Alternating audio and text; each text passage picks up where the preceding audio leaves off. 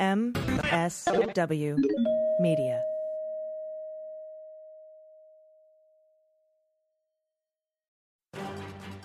House Democrats are moving forward with impeachment as new troubling details emerge of efforts by Trump and Barr to push foreign governments to help them investigate the origins of the Mueller investigation.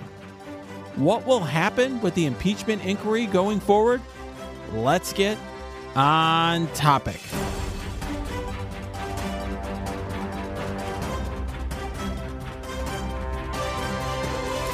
Welcome to On Topic, a weekly in-depth look at a topic that helps us understand the week's news. My name's Renato Mariotti. I'm a former federal prosecutor, a practicing lawyer, and a CNN legal analyst. I'm ordinarily joined by my friend Patty Vasquez, but she's on the campaign trail, so we are going to be bringing in Asha Rangappa, your favorite guest, according to our recent listener survey. Asha is a former FBI agent. She's a professor at Yale University, and she's a CNN legal and national security analyst. And frankly, she is a person that I turn to often to, talk through and discuss these issues. So this time, instead of it being me and Asha on the phone, it's going to be me and Asha here on the podcast with all of you. Welcome back, Asha. Thanks for coming and joining me again. Thanks for having me, Renato. I will tell you, the news just breaks so fast. Just in the last 24 hours, Mike Pompeo admitted that he was on the call with President Trump talking to the Ukrainian president. We had this sort of faux session with the state OIG who came to Capitol Hill for an urgent meeting, and it turned out to not be very urgent. We've had what I guess I'll call a shift show today, where the New York Times published a story, suggesting that the whistleblower had reached out to the House Intelligence Committee first and was told to submit to go through the official channels, and much is being made of that on the right.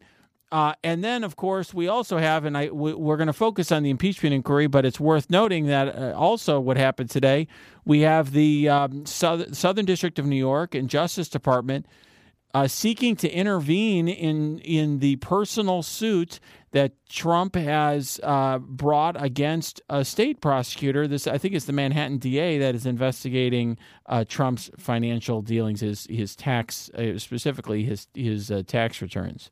So a lot going on, and I have to say, a lot of the questions from people, Asha, are trying to figure out what's going to happen next and what this all means. So I'm curious what your reaction is to some of the recent events of the last day or two. It's really hard to parse through, Renato. I mean, it's like drinking out of a fire hose, listen, I think, and you and I had a offline conversation yesterday, I think that despite all of the noise, the fact remains, like what you can never erase is this phone call between the president and the president of Ukraine, where he was essentially leveraging his presidential authority over funds in order to secure a personal campaign benefit. And so a lot of all of this other stuff feels like noise, or it only kind of adds to the gravity of that particular event. And I think that that's kind of how people need to approach this, is to not, keep your eyes on the prize is what I would say. Yeah, I agree with that. As you know, I wrote a column in Politico, exactly. Mm-hmm. the other day, and that was essentially my argument, is that, one piece of advice, I literally last week when I was trying a case, I was telling my client the same thing privately, that, separate and apart from this, with the case that we had, that, the number one insight I have from trying cases is that it's important to be telling the simple story and to force the other side to tell the complicated story. And so, if I'm the Democrats here, what I would be doing is focusing on this Ukraine story. It's so simple. Everyone understands it. You can explain it in about 15 seconds. And it's really, there's no defense to it. And so let the Republicans try to distract with all this other stuff and complicated stuff and just stay focused on that story and focus on getting to the bottom of that story and just let everything else kind of fade into the background. And I think, I will say that column generated a lot of criticism. There's a lot of people who feel like, well, that somehow sanctions Trump's other conduct, or that the having more evidence out there is going to convince the other side more. And I don't see that at all. And I will say, I think what we saw today, Asha, really was the Republicans now finally latching onto something. I mean, you could really see the sort of the right-wing machine in gear today very quickly pushing the Schiff line of attack. The Schiff show. Exactly. Yeah, exactly. And I think, my understanding, Renato, and correct me if I'm wrong, is that focusing on the Ukraine piece, even if it's for a single article of impeachment or a few that are based on that and maybe obstruction of that particular inquiry, doesn't preclude other articles from being added later in other words, I don't think it's an either or. This seems to me to be an analog to a criminal, investigation / indictment where you can kind of have superseding indictments. It's not necessarily that if you focus on this, you're excusing the other behavior or necessarily taking it off the table for all perpetuity. Well, that's completely right. And one thing I will say, though, is that there's a lot of political folks who said you get one shot at impeachment, and if you fail, the public is not going to look kindly on you trying again. And I think that's a fair point. But I would say that you have to take the shot that you have with the best evidence that you have. I don't really think throwing in all this Mueller stuff is going to convince any of the people on the Republican side of anything. They've known about all of that conduct for quite some time and have written it off. And so, that was never about that. Bringing those counts on that was never about convincing Republican senators, but about Democrats feeling that they had to do the right thing. And here's a chance to do the right thing I think on something that's a better selling point to the public, and more importantly, I think an offense that is so obviously wrongful and easy to explain that I think it would resonate more with the public. And it's also something that I think, because the most important evidence is already out there, it's something that could be wrapped up by the end of the year, which is important, because if this drags on through next year, when we're the Iowa caucuses are going on and New Hampshire and so forth, you could imagine a lot of Republican senators saying, like, why would we possibly just voting no and being able to use the excuse that we want to let the American people decide in a few months? Those are all great points. And, one of the things about the Ukraine thing is that it's completely divorced from the Mueller inquiry, at least in terms of, how it came about. And I think the other thing is, let's not underestimate, as we are watching in real time, that, Trump and other people in his orbit will commit more crimes sure. as this gets investigated. And I'm sure you've seen that before, too, whether it's obstruction of, Congress in terms of producing documents. I know that the Department of Justice issued a preservation order to the White House not to destroy any of those documents. And of course, if they have already done so, or if they do so in the future, that would constitute in itself a separate act of obstruction, again, divorced from anything related to, say, the Mueller investigation. That's right. I will say, though, it's an interesting point that you raised a moment ago where you said that, you've probably seen this before, Renato, people committing crimes, while you're investigating them, and more crimes piling up. And that is without a doubt the case. And I think another thing that often happened when I was investigating particularly white-collar crime is you would investigate it and there'd be more and more crime that you'd learn of. It may have happened a few years ago, but you'd interview more people and you'd suddenly learn about this and that. And, with most cases, whether it's public corruption or white-collar crime, you could investigate those cases often for years and years and years. I mean, I remember telling a defense attorney of a wealthy real estate mogul that, I could investigate your client for years and come up with more stuff. I'm drawing a line here. If he pleads to this, I won't keep investigating. And in fact, in that case, I ended up investigating when he wouldn't plead guilty. I investigated further and added more counts, but I could have added way more if I kept investigating. But one lesson I learned as a prosecutor is when I was a junior prosecutor, I had these cases that would go on for years because I just wanted to investigate every detail. And I learned over time that at a certain point you have to draw a line and draw a circle around a certain amount of conduct in a certain group of people and be like, this is what I'm charging. And I know there's this other stuff out there and maybe more information will develop there, but I've got this and I'm going to charge this. And I think that's the lesson that I'm trying to get across to folks in that column. And I think that we, all have to be mindful of in wanting the Congress to try to do everything at once. And I mean, we're even seeing that right now, Bernardo. I mean, we're seeing more potential phone calls or conversations that have come up with other countries where he may have asked for favors or help, and that's reporting, whether that is going to be confirmed with actual transcripts like they have in the Ukraine case remains to be seen. But, I wouldn't rule out the possibility that there has been some kind of pattern of behavior even within this line of inquiry.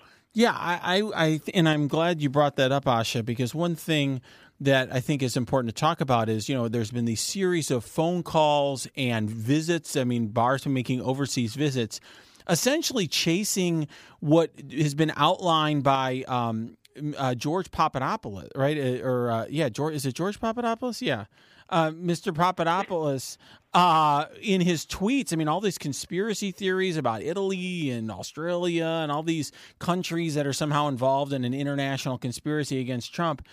And, that is bizarre and wrongful for a whole slew of reasons that I think you and I should kind of tease out here on the podcast. But it's distinct from what has happened with Ukraine because in the Ukraine example, there's no investigation in the United States. He's not using the FBI or the DOJ or Barr to do this.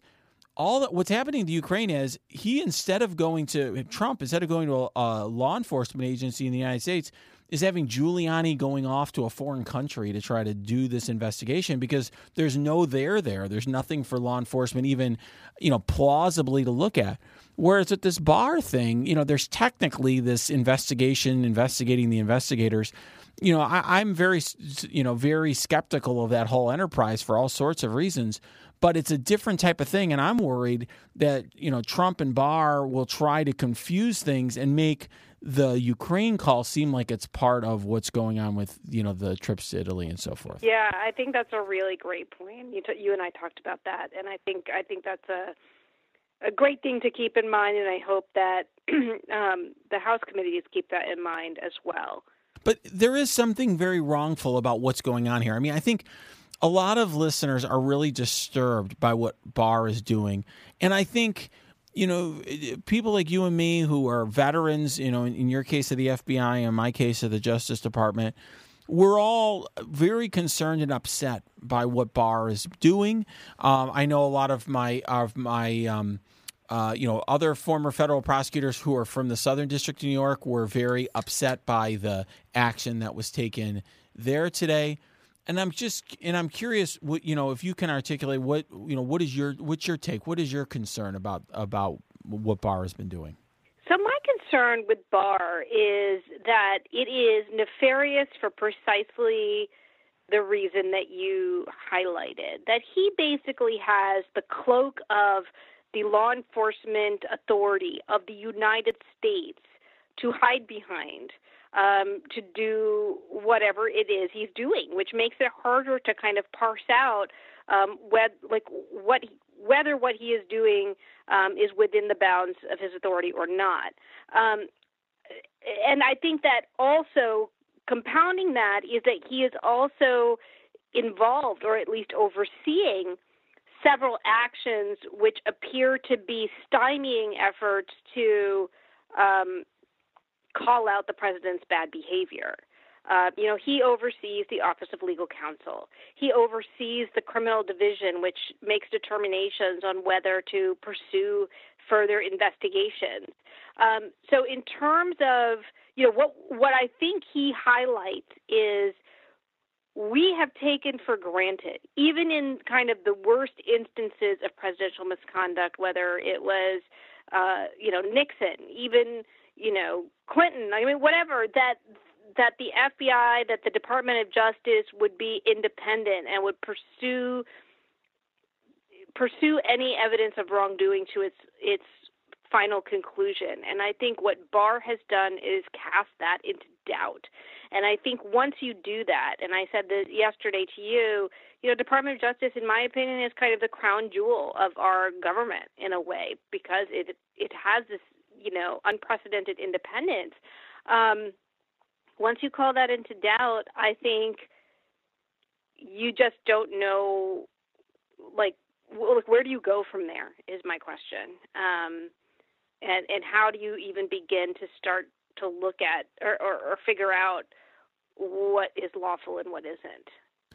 Yeah, I have to say, the reputation of the Justice Department and the role in which that plays, particularly in policing corrupt conduct by political figures, is important, and I will say that it exists because the Justice Department and federal prosecutors are seen, and the FBI are seen as neutral players that are not trying to pursue some sort of political gain or move forward some sort of political agenda through their efforts. And if we get to a point where the FBI and DOJ are becoming used for sort of a partisan political goal, I think that we all lose from that. The United States loses. And so, one concern that I have is, I'm concerned about, having the FBI and DOJ getting drawn into so much they're in the thick of, and they are used by Trump both as a they're a whipping boy, so to speak, for Trump. They're a target of his scorn and attack. They're used in his, advertisements and his online, efforts, fundraising efforts, and so on. But also, they're now being employed by him to pursue sometimes, in many ways, it's like former heads of those agencies. So I guess, for me, there's a lot of people out there, and I'm sure a lot of our listeners, hear from them on television or elsewhere, where they're proclaiming a lot of faith in the DOJ and FBI. I will say I have a lot of love for those institutions and for the work that they do, but I am growing concerned about whether or not those institutions are going to be used by Trump in order to do damage to our country. That's right. These are bureaucracies, right? And so, if the very head of them is pulling them in a direction where, they are essentially acting as political extensions of the White House. You can have whistleblowers, but again, as I just highlighted, then you also have this, paradox where that very same department can, as we've seen, kind of block those whistleblowers. You would have to have kind of a mass mutiny or something to really resist that leadership, right? And I think it just is highlighting the dangers of having someone like Barr in that position.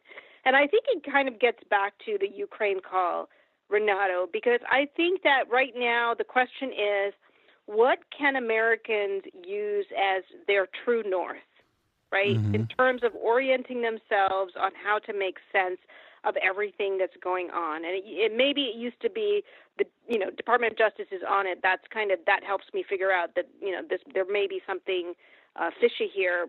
We can't trust that anymore. I would say the true north now is something that is just fundamental in the Constitution and in the idea of someone taking public office, which is when you enter a position of public trust, you are using all the authority that is conferred to you by the people to further the interests of the people. You cannot use that power for a personal gain. You cannot self-deal. And so I think whenever we are looking at things that are coming up, people should ask themselves, Is this something that is in the interest of the United States? Is this something that is furthering the foreign policy of the United States, that protects our national security? Or is this something that benefits Donald Trump personally?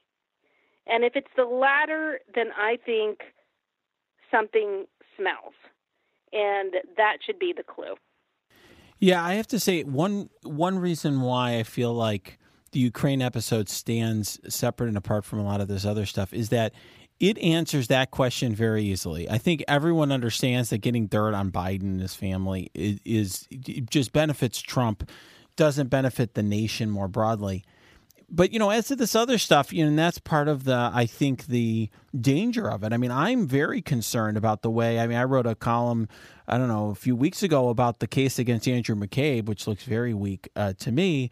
But I am concerned because on its face, an argument can be made. Like if you take the allegations against, that Trump is making and his allies are making against Comey and McCabe and Holder and everybody else, Bruce Orr, all these people that they're talking about, if you take them seriously on their face and you don't kind of go beneath the surface, they sound like something that you should be concerned about. And it's really the bottom line is that they make a bunch of accusations that are baseless, often by distorting the facts, often by leaving out facts.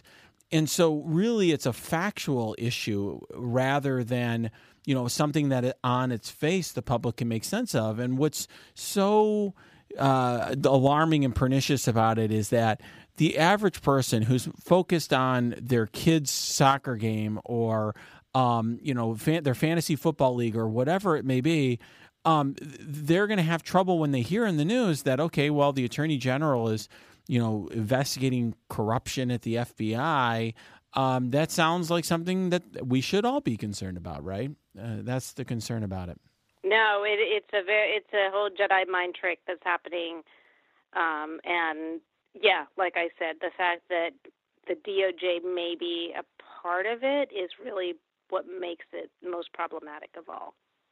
It is very problematic, and yet because it's so complicated, it's the sort of thing. That's why I'm like, well, I would focus on the Ukraine piece because it's so complicated, but it's very problematic, and it's something that is hard and nuanced for journalists to cover. It's the sort of thing that I think is hard for journalists to cover in a way that can really inform the public, and that's so important. And I think we could see that with what we've been calling the Shift Show today, where the New York Times was trying to cover this, what the whistleblower did and how that came, how he or she came to be, on the path that they were on, becoming a whistleblower, and reported something that is, I think, of interest to the public, which is, okay, this person, tried to raise the concerns internally when nothing happened, reached out to the House Intel Committee and was told, you need to go through the official channels, whistleblower channels, whatever.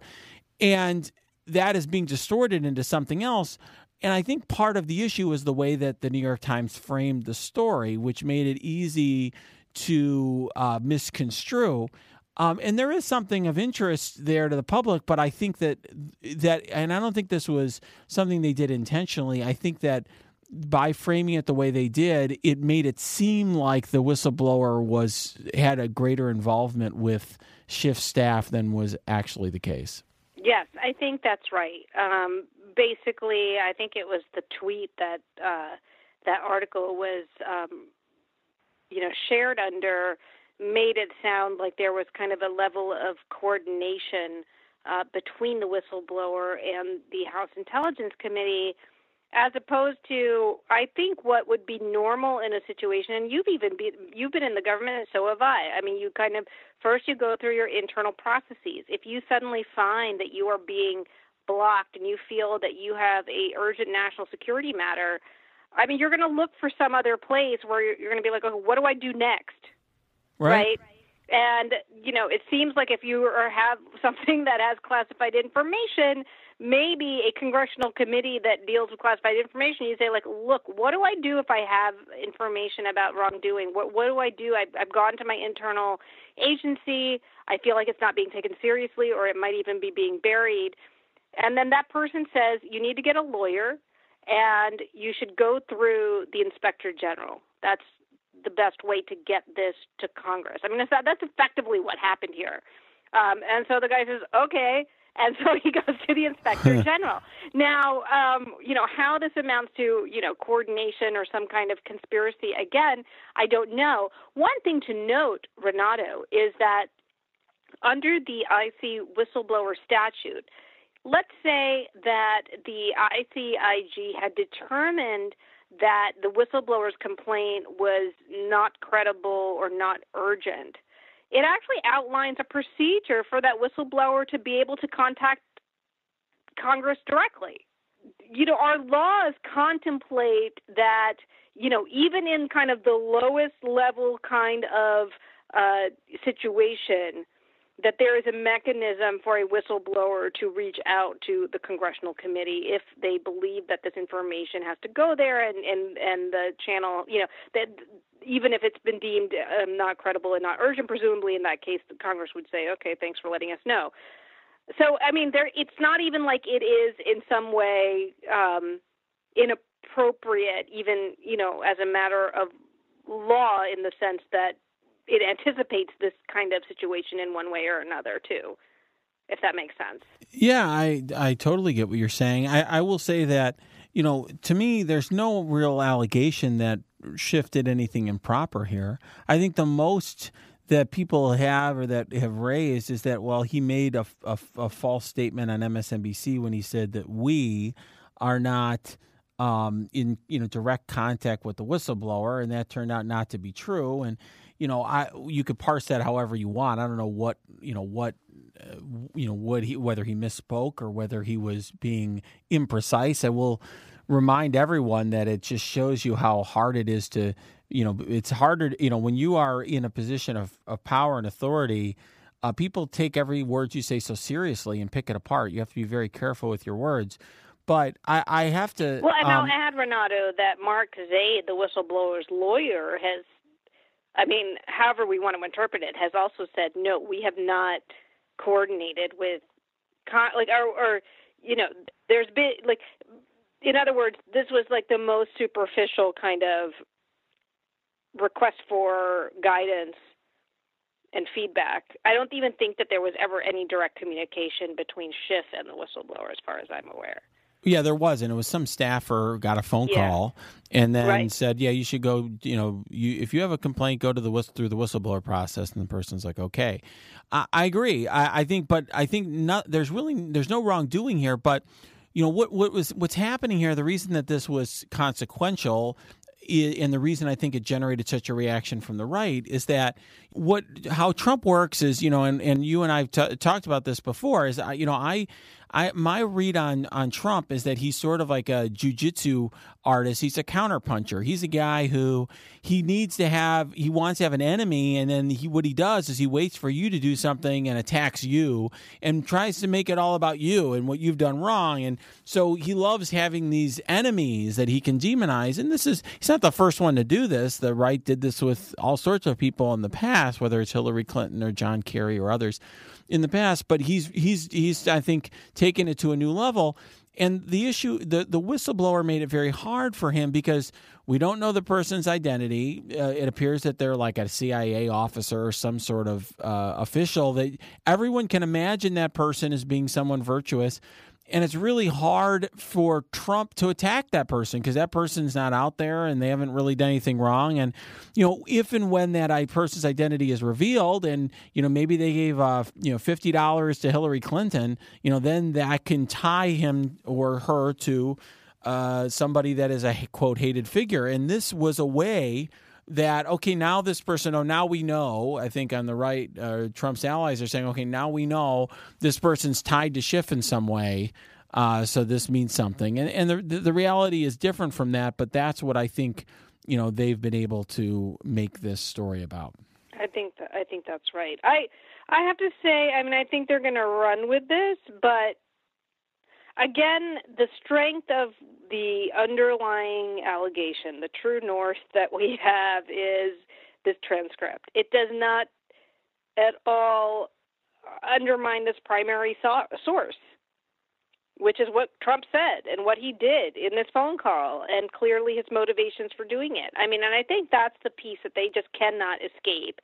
It is still unclear to me why they released this transcript. I don't know how anyone thought that this was somehow exculpatory or going to be helpful. And, you know, whatever's happening with the ship show, the real shit show is this is what happened in this phone call. And I think this might be a minor distraction. I think they're still going to have a hard time getting away from the bottom line. I think so too, and I think one thing that I will say. So, you know, a lot of listeners have asked about, you know, for example, can they keep delaying the articles of impeachment while they build up, you know, new evidence and more evidence about other things? You know, I think as I mentioned in my comments earlier, I think the impetus on the Democrats is to do the opposite, to speed to the finish line here, and not to allow the stonewalling of the Trump administration or the distractions by Trump to derail them. And so, you know, one thing that I did like seeing was Schiff just sort of being full speed ahead, even though Giuliani's saying he won't appear, even though Pompeo is raising all these concerns. You know, litigating this stuff in the courts takes weeks, months. It could take a long time. You know, what the Democrats, I think, don't need to do now is to spend a lot of time sort of flailing and waiting for the courts to, you know, do something. They need to just sort of move forward and say, okay, well, we don't have Giuliani's testimony. We're going to try to compel his testimony, but in the meantime, we're going to call the witnesses we can. We're going to move forward as best as we can, and then just be prepared to vote. If you can't get Giuliani in there, you don't get Giuliani in there, or Pompeo, or whoever, and just move forward with what you do have. Yeah, and they're in a powerful position because what they're basically saying is we have the best evidence. And, you know, one of the things I said on TV last night is at this point what they really have is a rebuttable presumption. Like, we have this phone call. This is what you said. And you were basically leveraging aid on this foreign country doing some dirty work for you. That is a prima facie case of abuse of power. Now, you know, if you have something that rebuts that, like, we're looking for more evidence. I mean, who knows what this will uncover? But if you don't, we've still got what we need to go forward. And by the way, we're conducting an impeachment inquiry, which is our, you know, broadest constitutional power, really, separation of powers wise, and we'll consider it obstruction. I mean, I think the House is really in the driver's seat here, given what they have. If they only had the complaint at this point, it would be a much different story. Right? Absolutely. Absolutely. The White House releasing this transcript, I mean, this is like for you when you were doing, you know, a mob case or a public corruption case, like you have the phone call. Right. You have the dude talking. And so, like, you know, it's great to bolster that with a lot of other things to make it just, you know, airtight, but you still have the basic prima facie evidence that you need. I agree with that, and that's why. I mean, one thing that I still do not understand is why they released the transcript, and then also why they released the whistleblower complaint so quickly. In other words, you know, if the Trump administration just stonewalled, as they've done with so many other things, you know, this could have built up over a long time. There was reports. Oh, we'd be in a black hole right now. Right, and then he'd do something else, and, you know, people would be focused on the next thing, you know, bars in Italy, or whatever the new thing of the day is. And whatever, like, what's he doing in Italy? And, like, you know, or whatever the thing of the day is. Oh, the taxes, you know, which we can talk about, you know, you know, isn't this awful what they're doing with this? Well, why do you think they released it? Like, what were they thinking?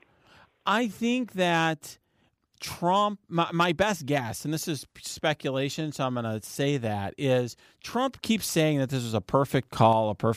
He says this every day. So he may have just really believed that this was super perfect and wonderful and insisted that it get released. And perhaps in the past there were people who would stop him or be a check on him, like, you know, General Kelly would be like, no, we're not doing this. And he doesn't have that person left. And there has been some reporting that Mick Mulvaney, that Trump and his, some of the others around him are upset that Mick Mulvaney didn't have a better plan for dealing with the fallout from the transcript. And, it really, my guess is that Mulvaney didn't stop Trump from doing what he wanted to do. Yeah. Because there's no good reason to do it. Yeah. It was dumb. It was dumb. I mean, the thing is, I will say, to give them a tip of the cap, this did work for Trump Jr. So Trump Jr., if you remember, released all those emails being like, "Yep, I want to, I if it's what you say, I love it, especially in the summer." That's true. And it was awful, and it ended up kind of eventually, fizzling out. And so I think maybe their thought was, let's just get the worst of it out there. I think that's why Pompeo came forward today and took the heat and said, I'm on the call. I was on the call. And they're hoping that there'll be a distraction or they'll find some way to muddy the waters and, they'll rally the Republicans and they'll move on. I think that's exactly what they're hoping at this point. Yeah, it's interesting that you bring up the Don Jr. Comparison, because I wonder if part of so much of this is about the psychology of the American public, right? And what happened in the Don Jr. case is you had first a lot of reporting about an ostensible cover-up. And, was this the real reason? Like, what was really happening? Was Donald Trump involved in, creating this press release or whatever? And then you get this underlying evidence, which frankly is kind of damning, in my opinion still. But, it wasn't as damning as maybe the coverage of the cover-up, built it up to be. And here you actually have the release of the underlying event. And then you subsequently had reporting that then they tried to cover it up by putting it. I think that psychologically impacts people, right? Their first impression is, holy crap, this is really bad. Why did he frickin' say that? Who says that on a telephone call? And then you get the double whammy of, oh my God, and then they were trying to hide these on these, code word servers. And, that means it must have been really bad. Whereas in some ways, when you reverse that chain of revelation, you might end up with the opposite effect. I'm just kind of throwing out, and I think this goes to the bigger issue, which is the Mueller investigation really helped Trump because a criminal investigation keeps things under wraps, and so the public is really relying on these little drips and things that are coming out and trying to put them together, whereas what's happening here is just everything is being barfed out in real time. If they had a special prosecutor, this would not be happening right now. Yeah, well, first of all, yeah, and certainly, and if Trump had just during the Mueller investigation just watched Fox News and ate some Cheetos or pizza or whatever, he'd be fine. In other words, what he got if he got himself in trouble was all the stuff for trying to fire Mueller, fire Comey. If he just sort of chilled out, if he had shut up and just gone about his life like it wasn't happening, absolutely. Right. But as to this, I think another problem is, Asha, just is that on its face, the transcript of the call kind of tells the whole story and is inherently problematic. So, the abuse of power is clear from the call itself. And the difference with the Don Jr. stuff is, yeah, it's really shady, it's really bad, but the goalpost there was, did Don Jr. commit a federal crime? And was Donald Trump in on it? And I have to say the expectations were in bizarro world from that entire investigation, where the whole way the media narrative was, is there a conspiracy between the Russian intelligence operatives and the Trump campaign? And it's to prove that beyond a reasonable doubt, which is what Robert Mueller was trying to look for, that's very, very difficult. Whereas here, the issue is is there an abuse of power? And did Donald Trump do it? And it's okay, we literally get the call transcript from the White House, and it says it right on its face. Well, there you go. I mean, it's just sort of there. Yeah, I mean, this is Nixon ordering the break-in. There's not much more to say beyond that, except that that's bad and illegal, right? Yeah. Yeah. Now, I will say one thing that's interesting to me, though. So I I asked listeners for questions literally just a few hours ago. We have almost 100 questions from listeners. And if I had to say what is the biggest bucket of questions, a big bucket of questions from people are, when is Congress going to use its inherent contempt powers? When are they going to toss Giuliani in prison or toss Pompeo in prison? I don't think or in jail, however you want to term it. I don't think that will ever happen for all sorts of reasons that I think I've explained in the podcast before. What is your view on that, Asha? Because people want to know about that. Yeah, so I am not an expert in Congress's contempt powers. But, okay, so we know that they're not going to use their criminal contempt powers because that would require the Department of Justice to actually enforce it, which Barr is not going to do, right? Well, they think that you can use, back in 100 plus years ago, they would send the sergeant at arms out to get people and put them up in the little lockup in the Capitol. Yeah, there was some like jail in the basement, right? I actually asked somebody, I was like, "Is that's still there?" Because I think that would have been kind of cool if they sent somebody down to the dungeon in the basement of Congress. But apparently, that room is not there anymore. So one of the things that someone who has had experience on the Hill said, it's not really it's unclear who would be the enforcement person, right? Is it like Sergeant at Arms goes out and tries to arrest, I don't know, the Secretary of State or whoever, and then where do they put them? So I think that there are just logistical problems beyond the fact that they haven't used it in over 100 years. That's what I always come to. The logistics of it's hard. People at home, I think that my guess is that I'll make a confession. I'm not up all day watching cable news, but my suspicion is that there are some legal analysts on TV that are let's just lock them up. They have inherent contempt. I have seen some stuff, the times I have watched cable news where some people say this. And what I was saying, Renato, just to clarify, is my understanding is they can go to a court and get a criminal contempt order, which would then be enforceable by, I assume, the FBI or something. But I think it'll be U.S. Marshals, but yeah. Yeah, U.S. Marshals, but I think that involves, going to the court, and then, is there a question on whether that would be enforceable? Then they do have a civil contempt authority where they can fine the person, right, day after day, and just make them pay money for not complying. And then inherent contempt is kind of their own authority that is emanating from themselves as an institution, and that's what we're talking about, is that they don't really have an enforcement mechanism or a place to put people. You're exactly right. Well, it's good. You're clearly the professor of the two of us. I think you explained that very well. I want people to know what the three avenues are. Yeah, you totally explained that well. You're exactly right. So we're talking about the third option, and my point is the idea that Sergeant at Arms is going to walk into the State Department building, go through. I guess you can imagine the Sergeant at Arms. How's he even going to get past security to get in there with his weapon and everything to arrest? Does he have a weapon? Who knows? But I assume. But I mean, there are people who are probably vandalizing the Capitol or doing other things that they have to deal with. There are security concerns at the Capitol. There are Capitol Police. Right. But removing people who are disruptive in hearings, etc.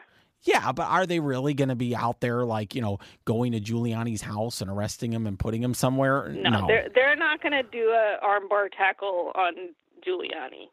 Yeah, the people at home, I always get why. Why is that? And I'm trying to explain it as best I can, but that's not going to happen. But, but I do think, to me, being serious about this is just moving forward, as opposed to, and just, to me, going to the courts, you can go to the courts, you can do walk and chew gum at the same time. But while that's going on, just keep moving forward, keep with your investigation. The reality is it would be nice to have, Giuliani in the chair taking the fifth or something. I imagine if you're a House investigator, but if that doesn't happen, you just keep moving forward with the evidence you do have. I guess another thing that I'm getting a lot of questions on, is people asking, well, what sort of procedurally. What happens with this impeachment inquiry? Is there a chance that, this never gets taken up by the Senate? Is there a chance they wait for a long time to take it up? Do you have any thoughts on that? So, I'll give you what my sense is, right? So, these committees do their investigation or their inquiries. I think that ultimately their findings get consolidated in the House Judiciary Committee, which is where any articles of impeachment would come out of. And I don't know all the procedural things that require, actually formally presenting and voting on articles of impeachment. But articles of impeachment are effectively the analog of a grand jury indictment. Would you agree? Yeah, I think that's exactly right. It's a charge. It's an accusation. Yeah. It's basically the House saying, we have now finished our investigation, and we believe that there is probable cause to believe that the president has committed these, offenses. And Article 1, Article 2, Article 3, blah, blah, blah. We vote on it. These are the ones that we are essentially, quote, unquote, charging him with. I don't think that there is necessarily any discretion for the Senate to not take it up for a trial at that point. And I think even Senate Majority Leader Mitch McConnell has said that he would have to. But my understanding is that they then can come up with whatever rules they want for that, right? So there's no playbook for how that trial can go. I mean, I assume that they could effectively do the equivalent of a motion to dismiss on the very first day if they want to, I assume. Yeah, I mean, there is precedent out there in prior impeachment trials, not only of presidents but also of judges and people like that. And there's a very good book that Lawrence Tribe wrote about impeachment. He was a prior guest, and I spent time reading about all of these prior impeachment trials in that book. And there are precedents, but to be just very blunt here, I don't really think that the presentation of evidence and arguments in the course of that impeachment trial is going to be some sort of game changer. In other words, we've all lived through, you and I, Asha, I believe were in law school. We were both in law school together when Bill Clinton's impeachment trial happened. And there was a very long report, and everyone read that Starr report and had opinions about what was happening. And it's not like Lindsey Graham's arguments in front of the Senate or the evidence that he and his fellow House managers were putting on really move the needle. I imagine it could be amongst the Senate. We're not senators, we don't know, but it seems to me that the more important thing is being able to make the case to the American people about what that's about and why this is serious. Here, I don't think there's any question of did he do it, although maybe in his own mind, I don't know. I think that's right. And I mean, what I have said continuously is the only variable that we really have here. And we can take a snapshot right now and say, nothing's going to move the needle in terms of the Senate, voting to convict, except that we are dealing with Donald Trump. And I mean, he is kind of losing it day by day, right? Like as this goes forward, I mean, I think we need to understand that the narcissistic injury that even the process of going into an impeachment inquiry causes him. Think about what you said, Renato, earlier, that people are now at a point where they just are not saying no to him in the White House because he just loses his mind, right? That you can't really counter him. And now he's in a situation where he cannot control it. He doesn't know who the whistleblower is. He can't stop Nancy Pelosi. This thing is happening that's going to say that he's not the best president in the history of the world, which is what he believes he is. I think this could really trigger, and we've seen evidence of this, like a serious, serious meltdown on his part. And I don't think we can underestimate whether that itself could change the needle in terms of, I have to believe that there is some point where even Senate Republicans say, we can't have a madman on, this guy is completely going just bonkers to the point where his approval ratings are going down or whatever. It's better for us to have just a sane individual on the ticket, right? That could be a long shot, but I'm not discounting it as a possibility is all I'm saying. That's fair. I don't know what's going to happen either. I'm not going to discount any possibility. People often ask me, okay, what's going to happen? And I get that all the time. I mean, I remember getting that question 2 years ago. I was on MSNBC at the time. Lawrence O'Donnell's asking me, well, what's going to happen in the Senate? And it's I was like, I'm not an expert on what's going on in the minds of Republican senators. And so who knows what's going to happen in how this could turn out. I will say that, we don't know, and we don't know, Trump could just continue to make things worse. But, certainly if the last playbook is, from the last few years has taught us anything, it's that you shouldn't underestimate the loyalty of Republican senators to Donald Trump. Yeah. So I actually saw a question in the questions on Twitter. And I think I know the answer, but then I was like, well, maybe I don't. And it said, can senators vote by secret ballot for that was a good conviction? one. And I was like, at first I was like, no, of course, they have to be on the record. But then I thought, well, they're making up their own rules. And if they're effectively acting as a jury, you don't know how a juror votes individually, do you? Yeah, I get your point. Although the Senate rules, I think, call for the votes to be public. Certainly, they were in the Clinton impeachment trial, and could McConnell? But for legislation, right? Do they have any latitude in terms of what they can do in a trial, or do those same rules apply even when they are voting on conviction or acquittal for purposes of impeachment? Well, the Senate can do whatever it wants. They have total latitude. If Mitch McConnell decided and got 51 votes, decided they wanted to change the rules, they could. Okay, there's no question about that. We've seen it happen in our lifetimes. But I will say, as to the impeachment of Bill Clinton, the votes are on the record. You can go and look on Google and find out how each senator voted, one way or the other, on the Clinton impeachment. So I would expect, I'm not an expert on Senate rules, but I would be surprised if it wouldn't be on the record here. And unless McConnell wants it to go the other way, in other words, unless the Republicans get together and say, look, none of us want to take the fall for this, but we're gonna. But he's crazy. But he's crazy cakes, and we just need to do this. Yeah, so let's do it a secret, and then have exactly 20 votes, and then we'll all say that we were part of the 33. They could try that, but you could imagine the fire and ire that would come from the Republican base, because Trump is built up, and he's not the only one. Ted Cruz and others have attacked the Beltway Republicans, and the reason that McConnell. Oh my God, Ted Cruz would be the first person in the secret ballot to vote against to vote to convict Trump. Come on, that's the thing. That's the crazy part. Is that some of these? I bet Lindsey Graham too. You know what I mean? If they just had the cover. But you know that Ted Cruz, before him and Trump ran for president, he was attacking his own. The reason they all hate him. There. Remember when Lindsey Graham said that if Ted Cruz was on the floor of the Senate, people were. It was if there was. If Ted Cruz was murdered on the floor of the Senate, there would be no witnesses or something like that. That's awful.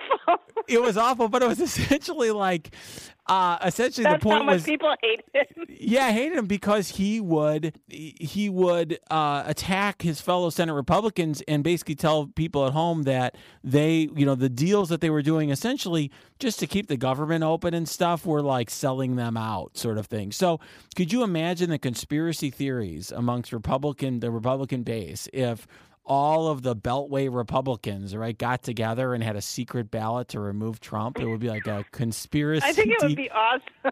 Yeah, well, it sounds to me like this is more of a pipe dream than anything. So I will say, to move from pipe dream to something, I'll get another listener question that I think is really important and useful, is that a listener question asked, does the same OLC opinion apply to the vice president? Okay, I think that's an interesting question. That's a great question.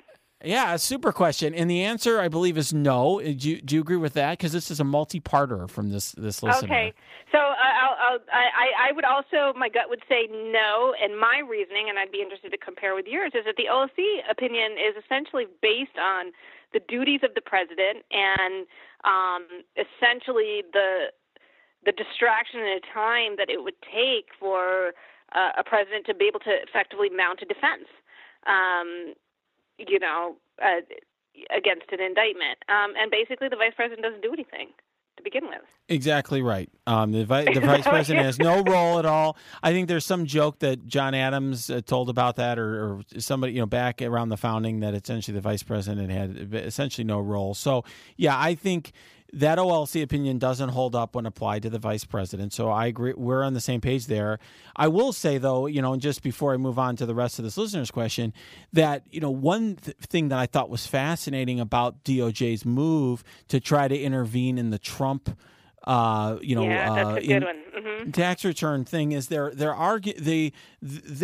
no indictment of Trump. There's no imminent indictment or anything of that nature. What's happening there is they're conducting an investigation, and the ostensible reason why the DOJ is getting involved in a lawsuit brought by a private citizen who's trying to block his tax returns, from being obtained by a state authority. And by the way, this is a third-party subpoena. In other words, the state prosecutor here, is obtaining subpoenas from the accounting firms, and he says he has an interest in that, and so he's bringing a suit.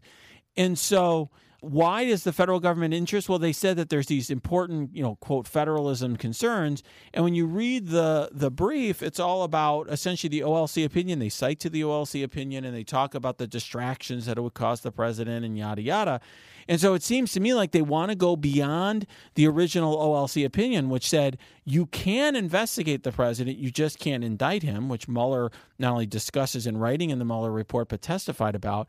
And they're trying to expand that. You can't investigate the president. Yeah, and I think you're exactly right, because the rationale that we just talked about, that that mounting a defense, which you have a Fifth Amendment and Sixth Amendment right to do, if you actually are charged, to confront your accusers, to have due process. All these things take time, right? If you're going to really exercise those rights to the fullest, those don't apply in the investigative phase.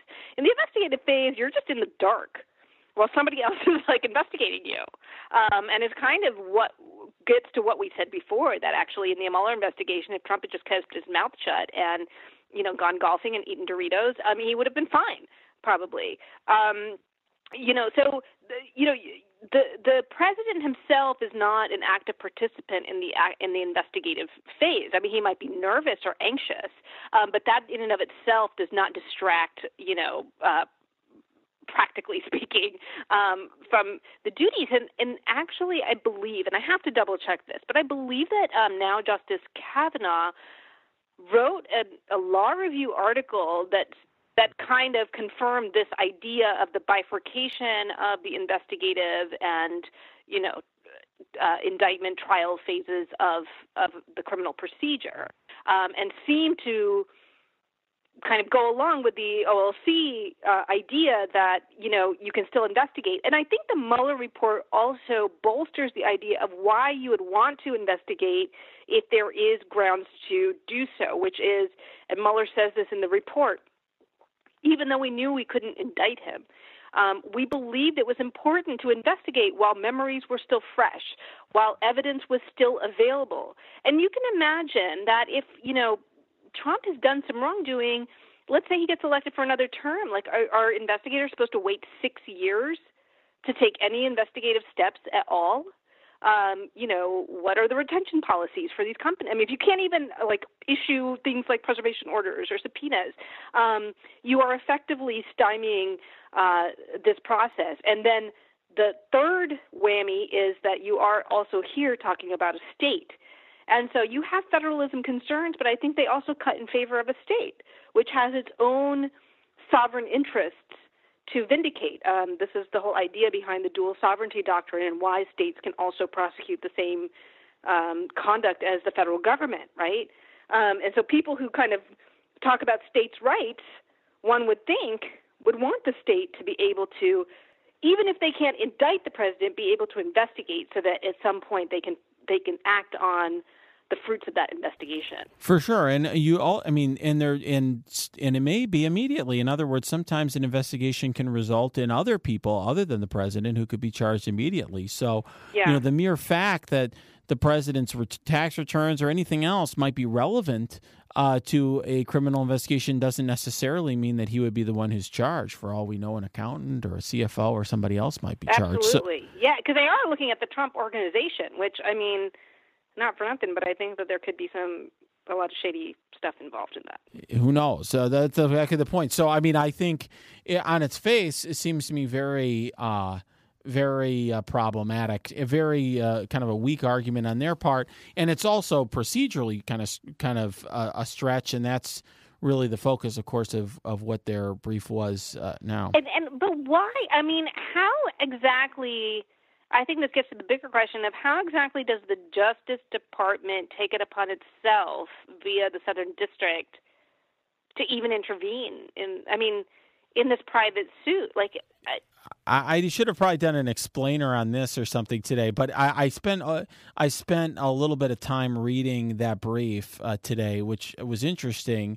And essentially, their argument is to a very high level, just to boil it down, is that the interests of the United States are implicated in this private suit between a citizen and a state prosecutor because the office of the presidency has this unique role, and the OLC opinion talks about how the president can't be distracted and so on and so forth. And these were the same issues that were raised in the Clinton administration with a civil suit.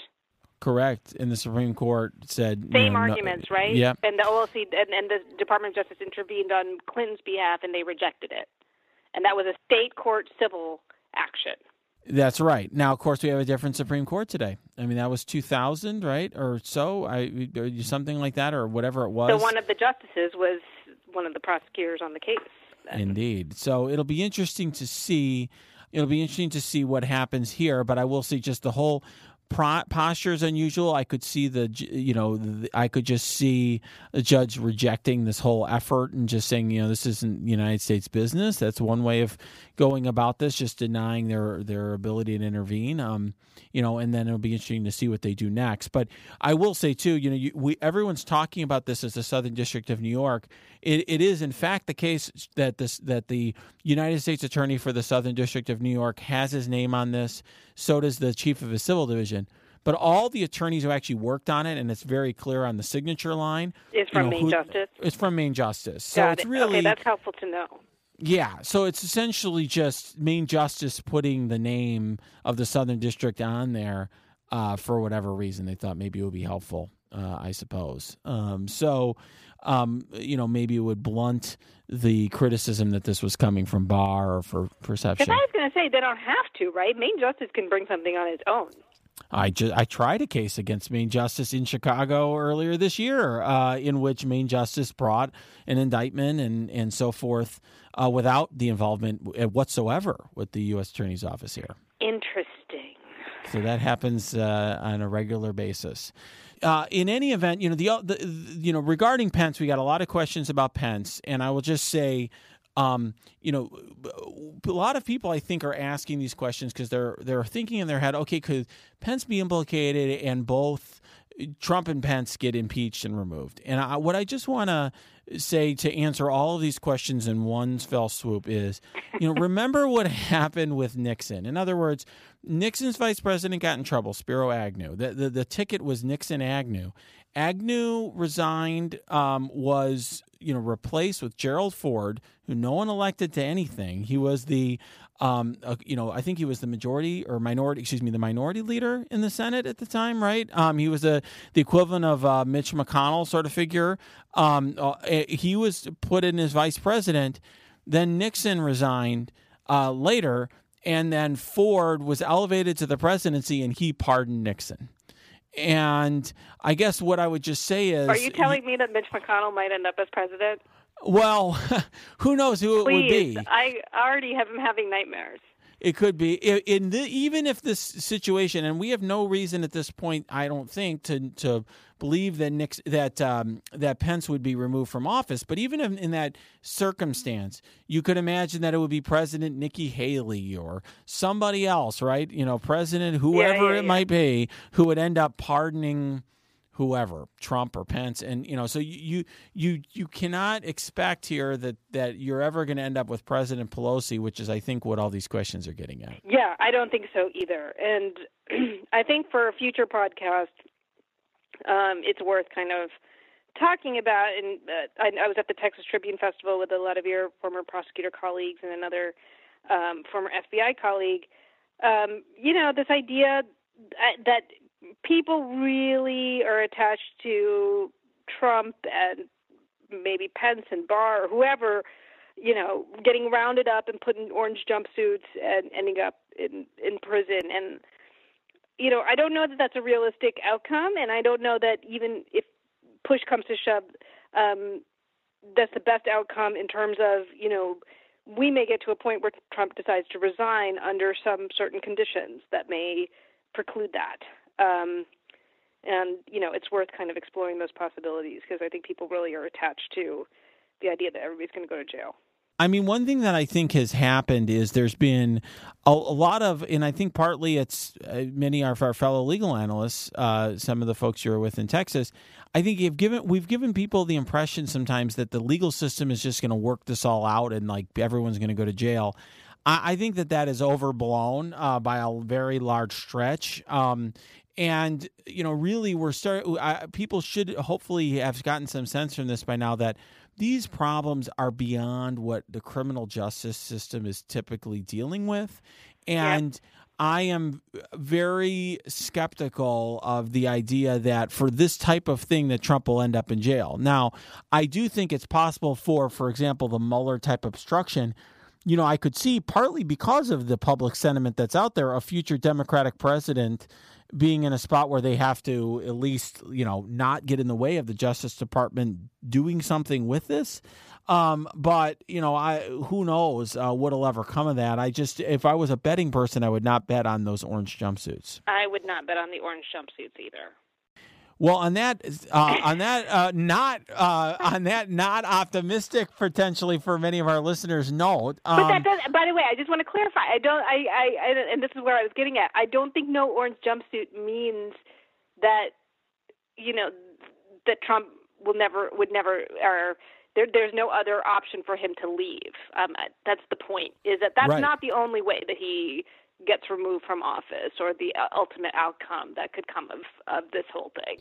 I think, look, I'm not an expert on the brains of politicians, but they all seem to be very self-interested, calculating type people. Yep. And I think whenever there gets to a point where they see that the future benefits of being associated and supporting Donald Trump are outweighed by the downside, they're going to just flip whenever that happens. And the reason it hasn't happened so far is because the Republican base is so excited about Donald Trump that all of these people would be primaried, like Lindsey Graham and so on, if they change course. And so really, what it would take is just, Trump's being discredited to such an extent that the Republicans decide, it's not worth defending this guy. Exactly. Let's move on and restore our brand. Exactly. On that maybe more positive note, it has been a real pleasure, Asha. Thank you for joining me and for hashing this out for all of our listeners. I really appreciate it. Yeah, it's always great hashing this out with you. I always feel more clarity in my own thinking after we talk. So I feel the same way. Thanks, Asha. Thank you for joining us for this episode of On Topic. Please subscribe to this podcast, go to your app and review the podcast, and join us for our next episode. I'm Renato Mariotti. Until next time, let's stay on topic.